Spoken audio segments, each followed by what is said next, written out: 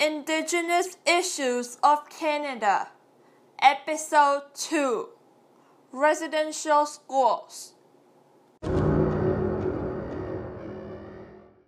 It was gruesome to know about the intolerable attitude the educators in residential schools had towards the First Nation students.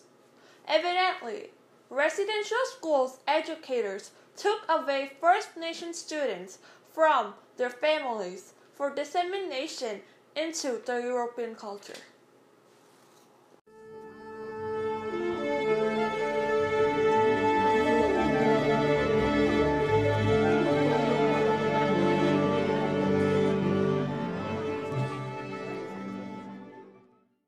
Residential schools are known to have taken 7 generations to heal after the sexual trauma in the family.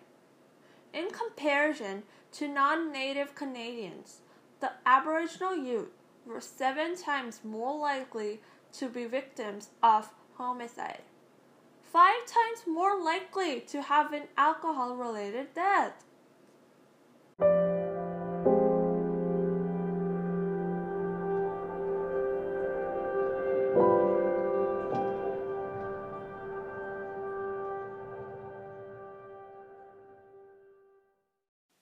Residential schools were sponsored by the government in order to assimilate Indigenous children in the Euro-Canadian culture.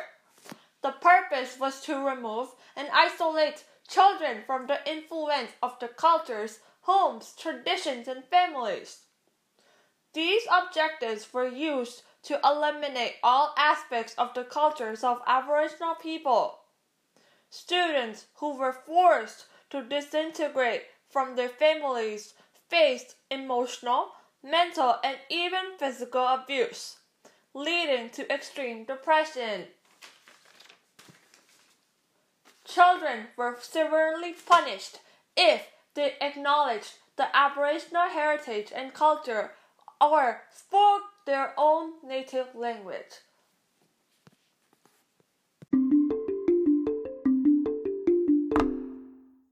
The data suggests that 1 in 25 students were subjected to suicide, a figure even more than the death rate experienced by the Canadian warriors on the warfront during World War II.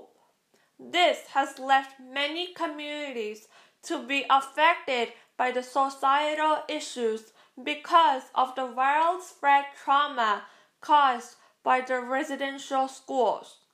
Consequently, many First Nations are being distrustful of the contemporary education system.